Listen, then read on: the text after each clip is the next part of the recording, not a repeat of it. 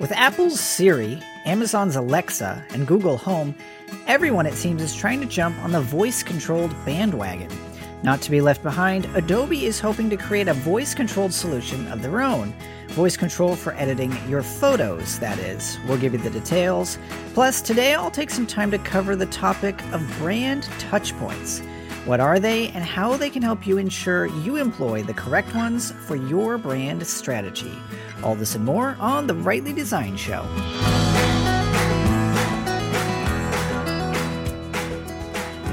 No man who cares about originality will ever be original.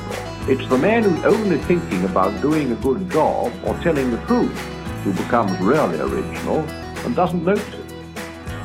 You're listening to the fusion of form and function. This is The Rightly Designed Show.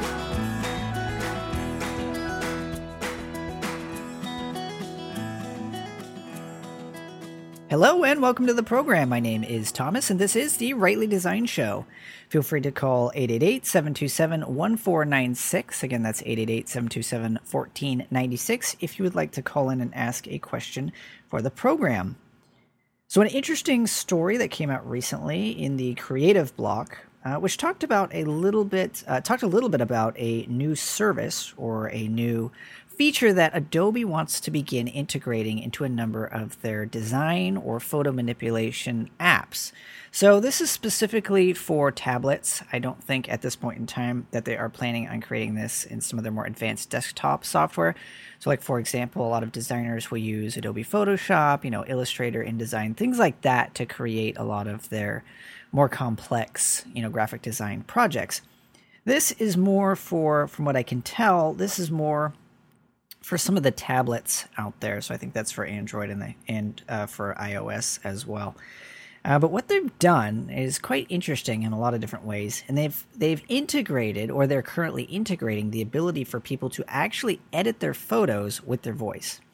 So it's a very interesting concept. So anything from cropping photos to rotating photos to doing a lot of basic editing that a lot of people use their tablets for when it comes to editing photos, they're trying to incorporate that entire workflow into something that you can do completely with your voice. So I have a little bit of skepticism, only because I do work with photos and images and graphics on a regular basis, and I know the amount of kind of the use of your hands is quite important when it comes to manipulating photos.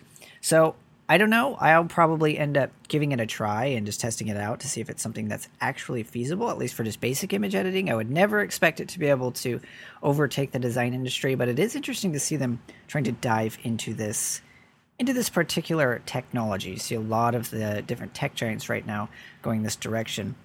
But Adobe did actually cut a short commercial, and so it's got a guy who's actually using the software. So obviously I can't show you the video because we're over audio, but I can actually play the audio so you can get a little bit of an idea about how this is supposed to work. So here's that.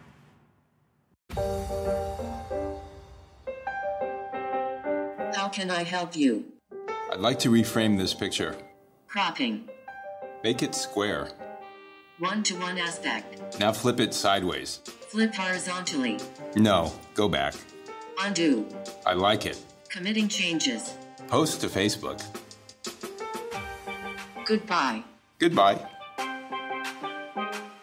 Okay, so that gives you a pretty good idea of the way that this voice-activated feature is supposed to integrate with the app itself. Again, obviously you can't see the video, but if you go to rightlydesignedshow.com/41, I'll leave the video itself on the show notes for today. So if you'd like to actually see the video and see it in use, you can see that there. But it is interesting to see this trend, and that's one of the things that I've noticed with a lot of these larger companies is that one will kind of break through into a new industry and the others will just kind of follow suit. It's almost as though they feel compelled, as though they have to. Because the first time I saw this, again, as a designer who works with Photoshop regularly, and the first time I saw this, I just kind of thought to myself, this doesn't really look like it's actually solving a problem.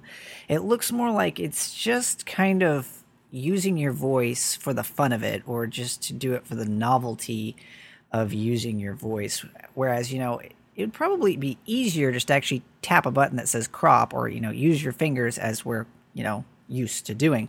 Now, I understand for other things, if you're like trying to, jot down a grocery list real quick and you don't have your hands available, then I understand the voice activation and that sort of thing. So that was kind of my first initial reaction. Again, I could be wrong. This could revolutionize the way that photos are edited and changed and shared on social media. But my initial reaction was that it seems a little bit just kind of another instance of trend following. It all kind of started with Apple's Siri. That was kind of the first to kick off this whole automated, your kind of virtual assistant, so to speak, who's all voice activated. Now we've got Apple's Siri, we've got Amazon's Alexa, and we have Google Home. So it just kind of seems like everybody is going this direction. From what I've heard, and I would be really interested if you're listening and you have an Amazon Alexa or you have a Google Home, I'd be really interested to hear from you just the level of quality that you have actually experienced with that device. I'm more curious than anything else. Just from the little bit I've heard from Siri and from Amazon's Alexa and from Google Home seems to be the most advanced out of all of them. So I know I use Siri pretty regularly, and for me it doesn't work very well. Half the time it doesn't really seem to know what I'm talking about. I've kind of heard the same or seen the same from Amazon's Alexa. But a lot of the people who are using Google Home seem to say it's pretty advanced in what it's able to understand and what it's able to address. So interesting to see those. That's just kind of a side note. As far as Adobe goes, it seems it's an interesting technology. It's an interesting concept in terms of working it into a graphical environment. But again, as from a design perspective, from what I can tell, it seems like a little bit of a stretch with the technology actually solving a real problem. But today's main topic that I wanted to take some time talking about today was brand touchpoints. So touchpoints are essential to building any brand, and I've used the term touchpoints quite a bit in the past, and I thought it would be worthwhile actually taking a little bit of time to explain what touchpoints are in some detail, because they are very important to an overall brand strategy. But before I do that, I wanted to take a quick moment to tell you about an assessment that I have available over at Rightly Designed. So this is on the topic of brand building. So if you currently have a brand and you're just so whether you're an independent, just an independent professional and you're building a professional, a personal professional brand, or if you are running a small team or a corporate brand, whatever type of brand you're trying to build and you've been working on, brand building is at the center. It's at the heart of any successful platform. So I put together this custom-built, this custom-created brand assessment with some key components of what makes an effective brand. So it's created in such a way as to give you a good idea as to where your brand currently stands and possibly some ways that you can improve. So you can find that over at rightlydesigned.com/assessment. And again, at the end of it, I've actually got a free PDF with a number of resources, a number of tips that you can take away to begin implementing in your brand building efforts today. So again, that useful resource is there for you. And as always, I'm always happy to hear your thoughts and feedback in terms of, if you have any questions or if you have any information that would help you build a better brand, feel free to let me know. Again, you can contact me on the site or you can call that number that I mentioned previously. If you don't have a brand already, but you're planning on building one, you're also more than welcome just to jump in there and snag the PDF itself. You don't have to go through the assessment if you don't want to. And you can find that at rightlydesigned.com/brand-tips. So that's brand tips. Again, rightlydesigned.com/brand-tips. If you'd like to take the assessment, again, the URL for that is rightlydesigned.com/assessment.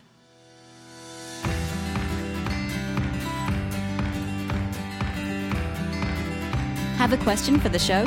Feel free to visit rightlydesigned.com/question or call 888-727-1496.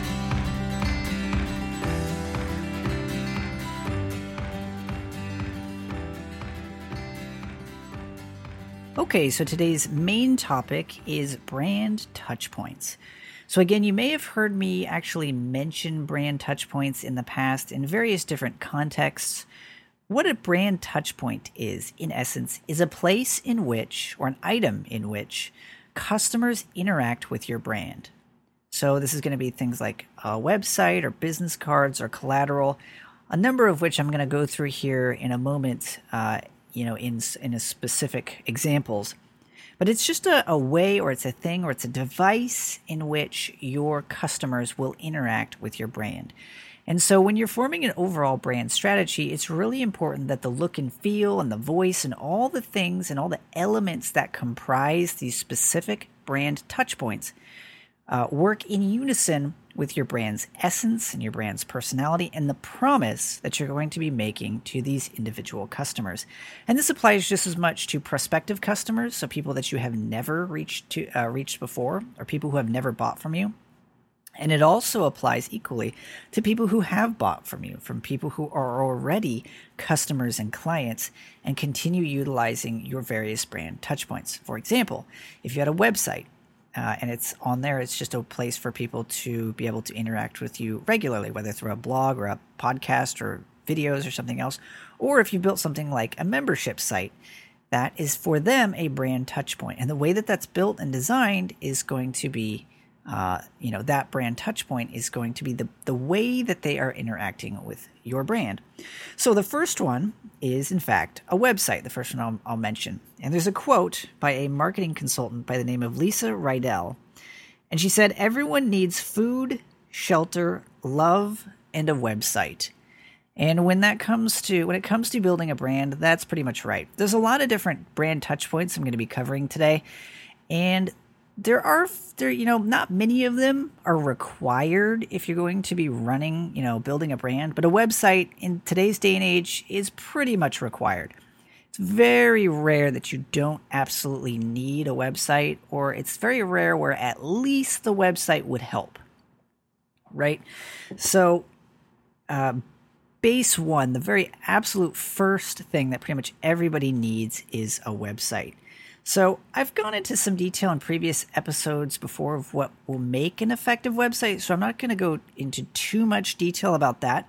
But a few things I will mention is that when you are building your website, when you're looking at your website from a brand touchpoint perspective, it is important to keep in mind all the things that, again, comprise the entirety of your brand. So again, things I mentioned previously, things like your brand essence, the very core and the heart of what your brand is and what it stands for. Those type of things need to be reflected throughout your website. And I'm not just talking about the look and feel of it or the logo design in the top left-hand corner. I'm also talking about the voice in which copy is written, the voice in which blog posts are written, the topics that are chosen for blog posts and podcasts and content and all those type of things. All of the different elements on your website that people interact with should reflect your core essence and values and personality. So that's really important when it comes to pretty much any brand touch point, but especially in a website. Because a website is so interactive in nature. In today's day and age, most people don't just go to a website to just read a story, right? Not everybody goes to a blog just for the purpose of reading that blog. Sometimes they want to leave a comment. Sometimes they want to fill out a form. Sometimes they want to purchase a product. Sometimes they want to join a course. Sometimes they even want to read your social media feed if that's something that is available to them through your website. So a website is kind of your master touch point. It's the base. It's what you could kind of consider it is your home base. It's the place where everything starts, the place where everything resides. So again, as I mentioned previously, this can change based upon the type of brand you're building. If you're building a brick and mortar, let's say you're running a deli or a brick and mortar shop or something like that, it maybe then at that point in time, your website is a little bit secondary to the brick and mortar location. But it's still very much necessary, and it needs to reflect the heart, needs to reflect the overall brand and the overall experience that people are going to expect from your brand. So again, the website by far is the most important aspect of your brand touchpoints, again, because it's going to be kind of a culmination of all the other brand touchpoints that we'll be exploring. Not all of them, but many of them will take root in your website and on your online presence. So especially if you are if you're an author, if you're a speaker, if you're a coach or a consultant, and a lot of your business takes place on the web or even via social media, again, you always have to have a place that is brand centric that you point people back to. So for example, a lot of people will write on a website or on a service called Medium. So that's one way that they'll produce, content that's useful for their audience and share that.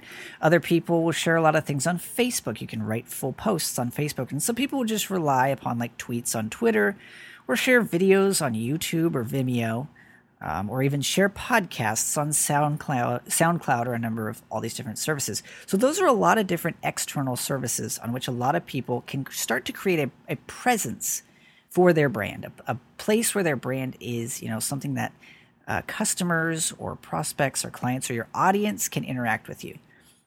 But the website itself, let me take a step back. That's not something that would be considered per se a touch point of your brand, because it's not something that you own. It's not something that you control.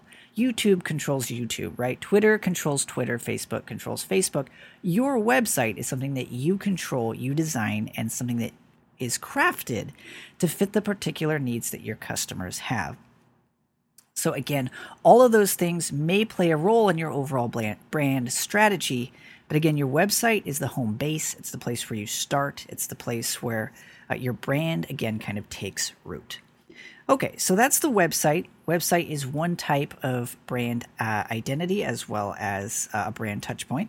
Another is correspondence. So correspondence can be done in a number of different ways. Now, for most people, this is going to be email.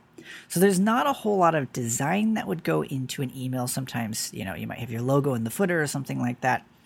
But it's still important, even for email, to incorporate elements of your brand into it. So this could be something as simple as ensuring that in your footer or in the signature of the emails that you are writing, you have something that ties people back or solidifies your brand. So what do I mean by that? That could be some really simple things, like a link to your website. That could be links to your about page or a resources page or your blog. Or the goal here isn't necessarily to just throw a whole mess of links into the footer of your email or into the signature of your email. The goal is to help the people who you're emailing have solutions to the problems that they may have that are relevant to them. So, for example, when I send emails, sometimes I've got links to my podcast and to my personal social media and stuff like that. But I've also got little tools in there that makes it easier for them to interact with me. I've got a place where they can upload a large file that they can send to me, so they don't have to worry about filling their own email inbox up with heavy attachments, right? So that's just a little way that you can work into your correspondence, something that makes it a little bit easier on the people working with you. So, for example, common questions that I get or common resources that people are looking for, I put those as links in the footer of my email. Again, not to spam someone or to try to, push them to sign up for my newsletter or something like that, or to serve myself. The goal instead is to use that aspect of communication to help them, and in the process, help build my brand. So that's one way that you can begin working into your something as simple as email. You can use that brand touchpoint, which is exactly what it is, as a way to help serve your customers, clients, and your audience, as well as to build and further establish that brand. So beyond email again is going to be the most common, but still around today is the concept of paper. So if you are ever doing something a little bit more formal, so if you're writing a letter, you'd be surprised at the impact it can have on actually mailing someone a piece of paper. It used to be, 10 years ago, you were excited to get an email and you weren't so excited about the piles of mail, physical mail that you receive. Well, nowadays it's kind of flipped. You receive a huge pile of email and you're probably a little bit more excited about the handwritten letter you get because you don't get as many of them in today's day and age. Everything is text, everything is emails, but a handwritten or even a typed letter that's on a piece of letterhead can have a significant value attached to it. So even if that's something as simple as saying thank you to a client you work with, or saying thank you to a new customer, or just sending someone, anything, whether it's, I just want wish you the best in your business ventures, or, for whatever occasion the situation might hold, letterhead and envelopes are actually a great way that you can create a brand touch point that serves a unique purpose. So again, this is something that ties in a little bit more to your brand identity. And again, brand identity is a topic I'll probably cover in its, on its own in a separate episode. But the overall style, the personality, and the look and feel of your logo design and your brand identity standards can be represented in something like a letterhead really well. Doesn't necessarily have to be like, your logo straight in the center and then just text below it. It can be, but letterhead design can get really, really fancy. There's some that, people watermark their logo and they do huge, colorful designs. And there's a lot that you can do from the design aspect of creating incredibly compelling and interesting letterhead designs. But from this perspective of building your brand and working in an extra brand touch point, letterhead and actual physical correspondence can have a really big impact. It takes a little bit of time and very little cost, but it can have a big impact on the people that you're working with, and to establish, again, a little bit more of that brand loyalty that is so important when it comes to building an effective and strong brand. Okay, and something that kind of goes along really well with letterhead or with correspondence is a business card. Now, in today's day and age, again, similar to the concept of letterhead, the business card might seem a little bit quaint. It might seem like a little bit dated. Who hands out business cards? Just give me your Twitter username, right? But a business card, in a similar way, is a great way to be able to actually hand someone something physical, something in their hand that sits in their pocket, in their wallet or purse or whatever, wherever they might carry this. It is there right in front of their face, something that reminds them that you exist. And there's a lot of different things that you can actually do with business cards these days in terms of the way that they're printed and designed. You can do foil, you can do rounded corners, you can even do metal or square or round business cards. I've seen a number of business cards that have been created and handed out at conferences and trade shows that are round, and they're specifically designed so that they'll be used as coasters. They're almost kind of a foamy cardboard type material, and people use them as coasters and they carry them around, especially if you happen to have a round logo. Then it works really well. But there's a lot of different creative ways that people are still using business cards today.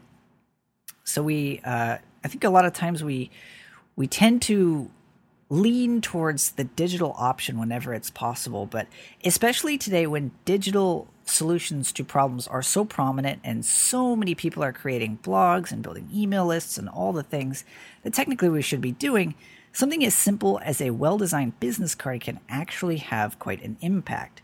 No matter how simple or how complex the actual printing of that business card is, it's a brand touch point that can actually have a pretty big impact. So especially if you go to conferences, if you're meeting one-on-one with clients or prospects, at that point in time, a business card is a must. So one of the things that I've actually done on my own business card, and I've done on a number of clients' business cards in the past, is if it's very important to you that people, or it's very important to establishing your brand and for helping to serve the people who you're actually giving that business card to, one of the things that you can actually do, which they're still around, is you can actually embed QR codes. So QR codes are a little bit dated, but they still do get used a fair amount. And a QR code is just a simple barcode-like symbol that you can actually embed on physical pieces of paper or something like a business card that people can they can actually scan with their smartphone and then visit a page on your website.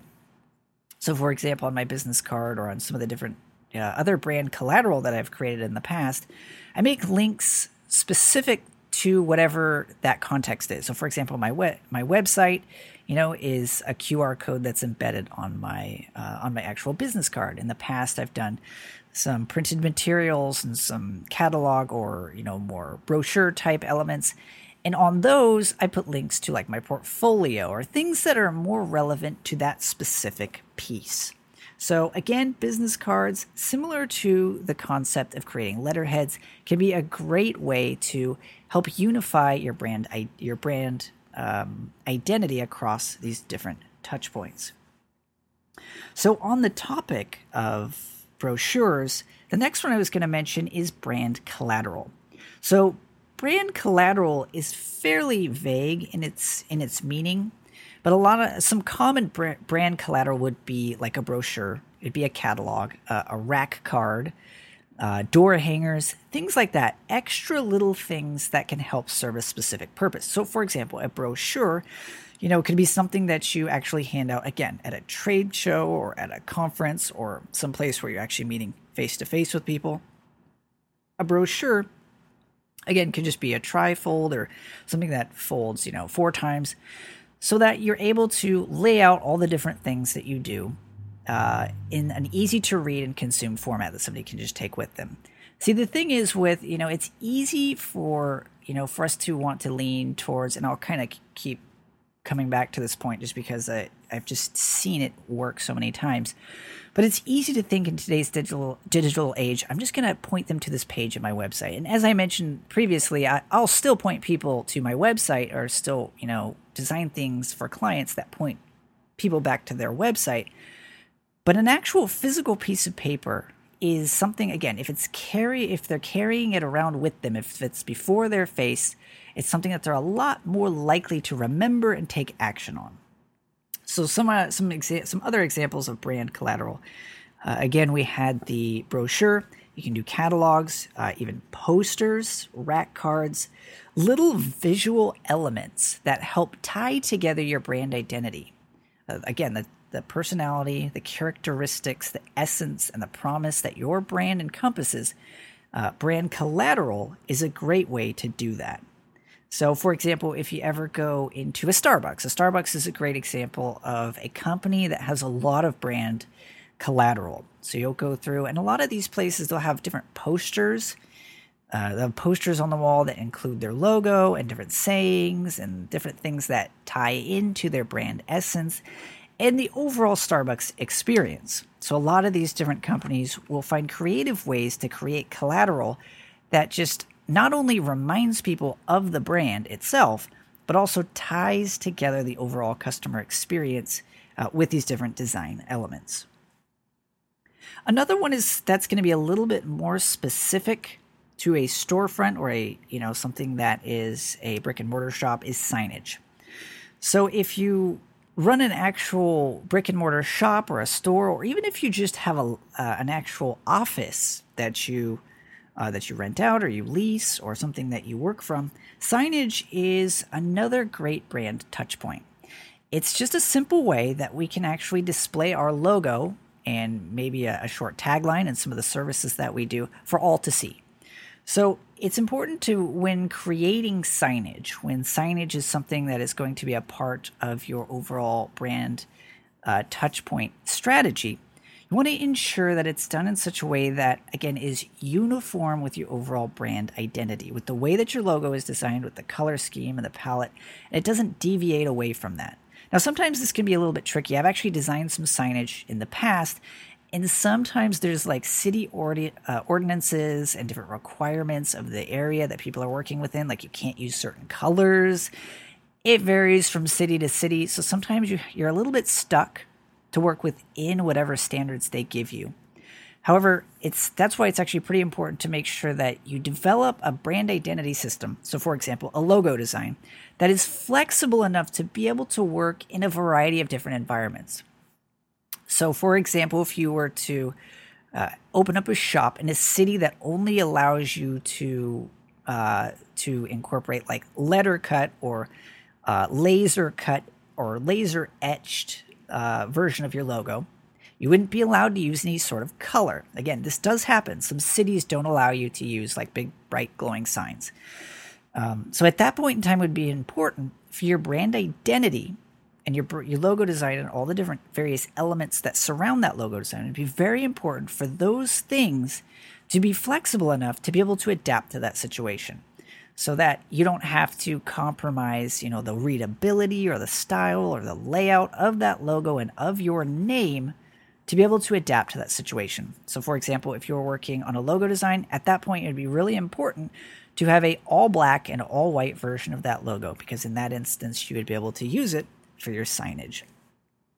So again, that may not be relevant to you if you don't actually have a brick and mortar shop, or if you don't have an office building that you work out of. But if you ever do, if you ever grow to a place where maybe an office building is required, even if you don't expect, even if it's not a retail shop and you just have clients there from time to time, you'd be surprised at how much of a difference and an impact that having these things well designed and well planned out, these touch points, how big of an impact these touch points can have on people's perception and trust in the brand that you're trying to build. Okay, so product design is the next brand touch point I wanted to touch on. So even if you don't necessarily have a product that you are having physically manufactured for you, even if you just sell digital products, product design is still something that is very relevant, even if you're only selling online. So again, if you're selling a digital product, it still is a product and it still has a design to it. So Scott Herberst, the director of industrial design for a company called Slice, said, "To make the complex simple, that is design's greatest contribution to an increasingly chaotic world." So even if you are not actually manufacturing a product, again, even if it's something digital, or even if it's a book or something else that isn't necessarily, again, not something that you're manufacturing, design is incredibly important into how it is created and how it is delivered. So if your brand personality is one that is more fun and lighthearted, or it's geared towards children, or geared towards mothers, or geared towards entrepreneurs, or whoever your target customer is, every product that you design and the way that it is designed should be done in such a way as to reflect not only your brand essence, but the promise that you make to that specific target customer that you are trying to reach. And this can come out in many different ways. Can come out from, if you're, like, for example, if you're doing an online course, the way that that course is shot, the content that is included, the way that it is structured, and even the length of the videos, keeping in mind their schedules, can be done, again, keeping in mind your overall brand strategy in that specific brand touchpoint. So we'll see this a lot as well into the way, like even something as well known as Apple products. A lot of times you can just take a look at an Apple product without ever seeing the logo and know instantly that's an Apple product. It's because they've become synonymous with a specific style or way of designing something. And a lot of times you can see other companies come along and try to mimic that style. So that's the type of thing that you want to do when it comes to designing your different products. So again, anything from a digital product, a PDF download, or a free ebook, all the different elements, and it doesn't even necessarily have to be something that you sell. It's something that you give away for free. Whatever those different things are, those products that you're creating should have not only a consistency among themselves, but a consistency with your overall brand strategy that you're trying to create. Okay, and on a similar note, similar to product design, is packaging. So packaging is very important. Obviously, the product design is what's inside the box, or what people are technically purchasing, and packaging is the way that it is presented. So again, I keep going back to digital products because it's something that a lot of people are offering today. It's something that a lot of people do and don't necessarily do it from a branding perspective. But like, for example, some of the best online courses I've seen out there from a branding perspective oftentimes are displayed as though they're a physical product. They're given some sort of physical appearance. Because when it comes to purchasing something, purchasing is very much an emotional it's an emotional action. It's something that people do because they want to solve a problem, or they want to meet a need, or there's something specific that they're trying to do as the purchase of that product. One of the problems, however, with purchasing something online is it's a dramatically different experience to buying something at the store. When you go to the store, you want a box of Cheerios, you hold that box, that physical box in your hand, and you put it in the cart, you check out, and you take it with you. It's an experience, it's a visceral experience of actually getting something tangible for your money, something that you actually buy, not not the same on a digital product. If it's not handled well, it can feel a little bit like nothing more than just downloading a file. And, downloading a file for, $100 or $200 or $300 is, again, it's all down to an emotional experience.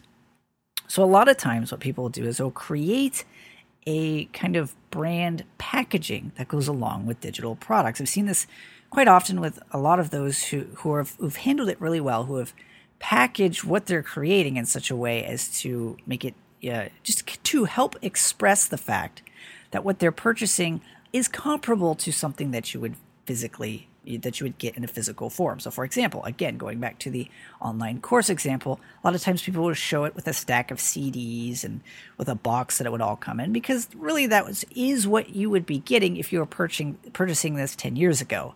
You'd be getting like CDs, or even, if it was further back, you might be getting cassette tapes. So the idea there is to create an overall packaging that fits the product itself, but gives people the perception that they are actually buying something of value, which in essence they are. It's just packaging is so influential in the way that people actually purchase and interact with and trust brands. It's still something that's being incorporated into a digital form. So another example as to why packaging is so important. You go down to your local grocery store and you'll see, for example, Lucky Charms, and then you'll see, again, I'm sticking to the cereal example, but Lucky Charms and then a knockoff brand right next to it. Now that Lucky Charms brand a lot of times will charge $1, $2, and even $3 more than the knockoff brand. So the question is why? Because for the most part, the ingredients to those two products are close to the same, so why is the price so different? The reason is because you're paying, again, largely for the brand. There's a perception. It's an emotional choice that people are making. There's a perception, an attachment to that Lucky Charms brand, that people have a certain expectation of that brand because they've bought it before, they've tasted it before. They know if I buy that brand, it's going to be what I want. Whereas that other brand, I'm not so sure, even though in the end it might be the same or comparable. So that's the power that building an effective brand can have, not only in creating a user experience or creating a customer experience that people continue to come back for time and time again, but create it in such a way as to where you're actually able to charge more for a brand that you offer, a brand that you created, even if there's products that are comparable out on the market. So again, that's specific to packaging, but packaging is a powerful touch point. It's the actual thing that, in a lot of ways, sells your products and services. So those are that's the last of all the touch points I wanted to cover today. There's actually a lot of other touch points I could cover, but what I wanted to do was just kind of cover the gamut of some of the main ones. And I'll kind of underscore one more time. I know I've said it a couple of times throughout, but the biggest takeaway and the biggest lesson to keep in mind when it comes to crafting all of your brand touch points is that first and foremost, you have to have solidified what is the unique differentiating benefit of your brand. What is it that you offer through your products and services? What is it that you offer through those products and services that nobody else can or does? What is it that your competition and others in the market are failing to do that you're doing well? And it is that point that you want to remain consistent throughout all of your brand touch points. And that's going to be reflected not only in the design and the visual display of those touch points, but the way that they are created in but the way that people actually interact with them. So again, that's going to dictate the way that your website is laid out and the type of content that you provide on your website. That's going to dictate whether or not you have letterhead or whether you have business cards or your email signature, all the different things that we have discussed up to this point. The biggest takeaway and the biggest lesson is to remember that maintaining a consistency throughout all of these is what is going to help all of those work together to be that much more powerful for establishing a really powerful brand loyalty in the hearts and in the minds of your clients and customers. So I hope you found this useful. I did just want to take a little bit of time to go through brand touchpoints, what they are, and hopefully give you some ideas if you're not doing some of these. If you're, for example, if you don't have business cards or letterhead, you may want to try. Hopefully this just kind of spark some ideas and some ways that you can start branching out in some different directions to help to begin creating a little bit of brand recognition as you continue to build your platform. So as always, if you have a question for the Rightly Designed Show, feel free to call 888-727-1496. Again, that's 888-727-1496. And I'm always happy to take your questions and consider answering them for a full-length episode.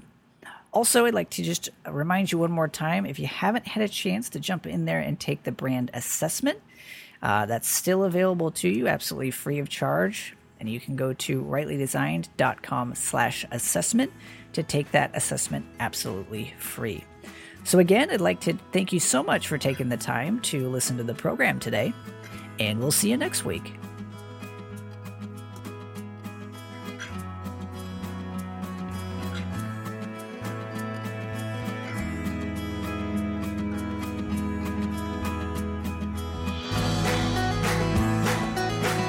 Enjoying the Rightly Designed Show? Please consider taking a quick moment to leave us a review on iTunes, Stitcher, or the channel of your choice. Visit rightlydesigned.com/show for links to these channels and more.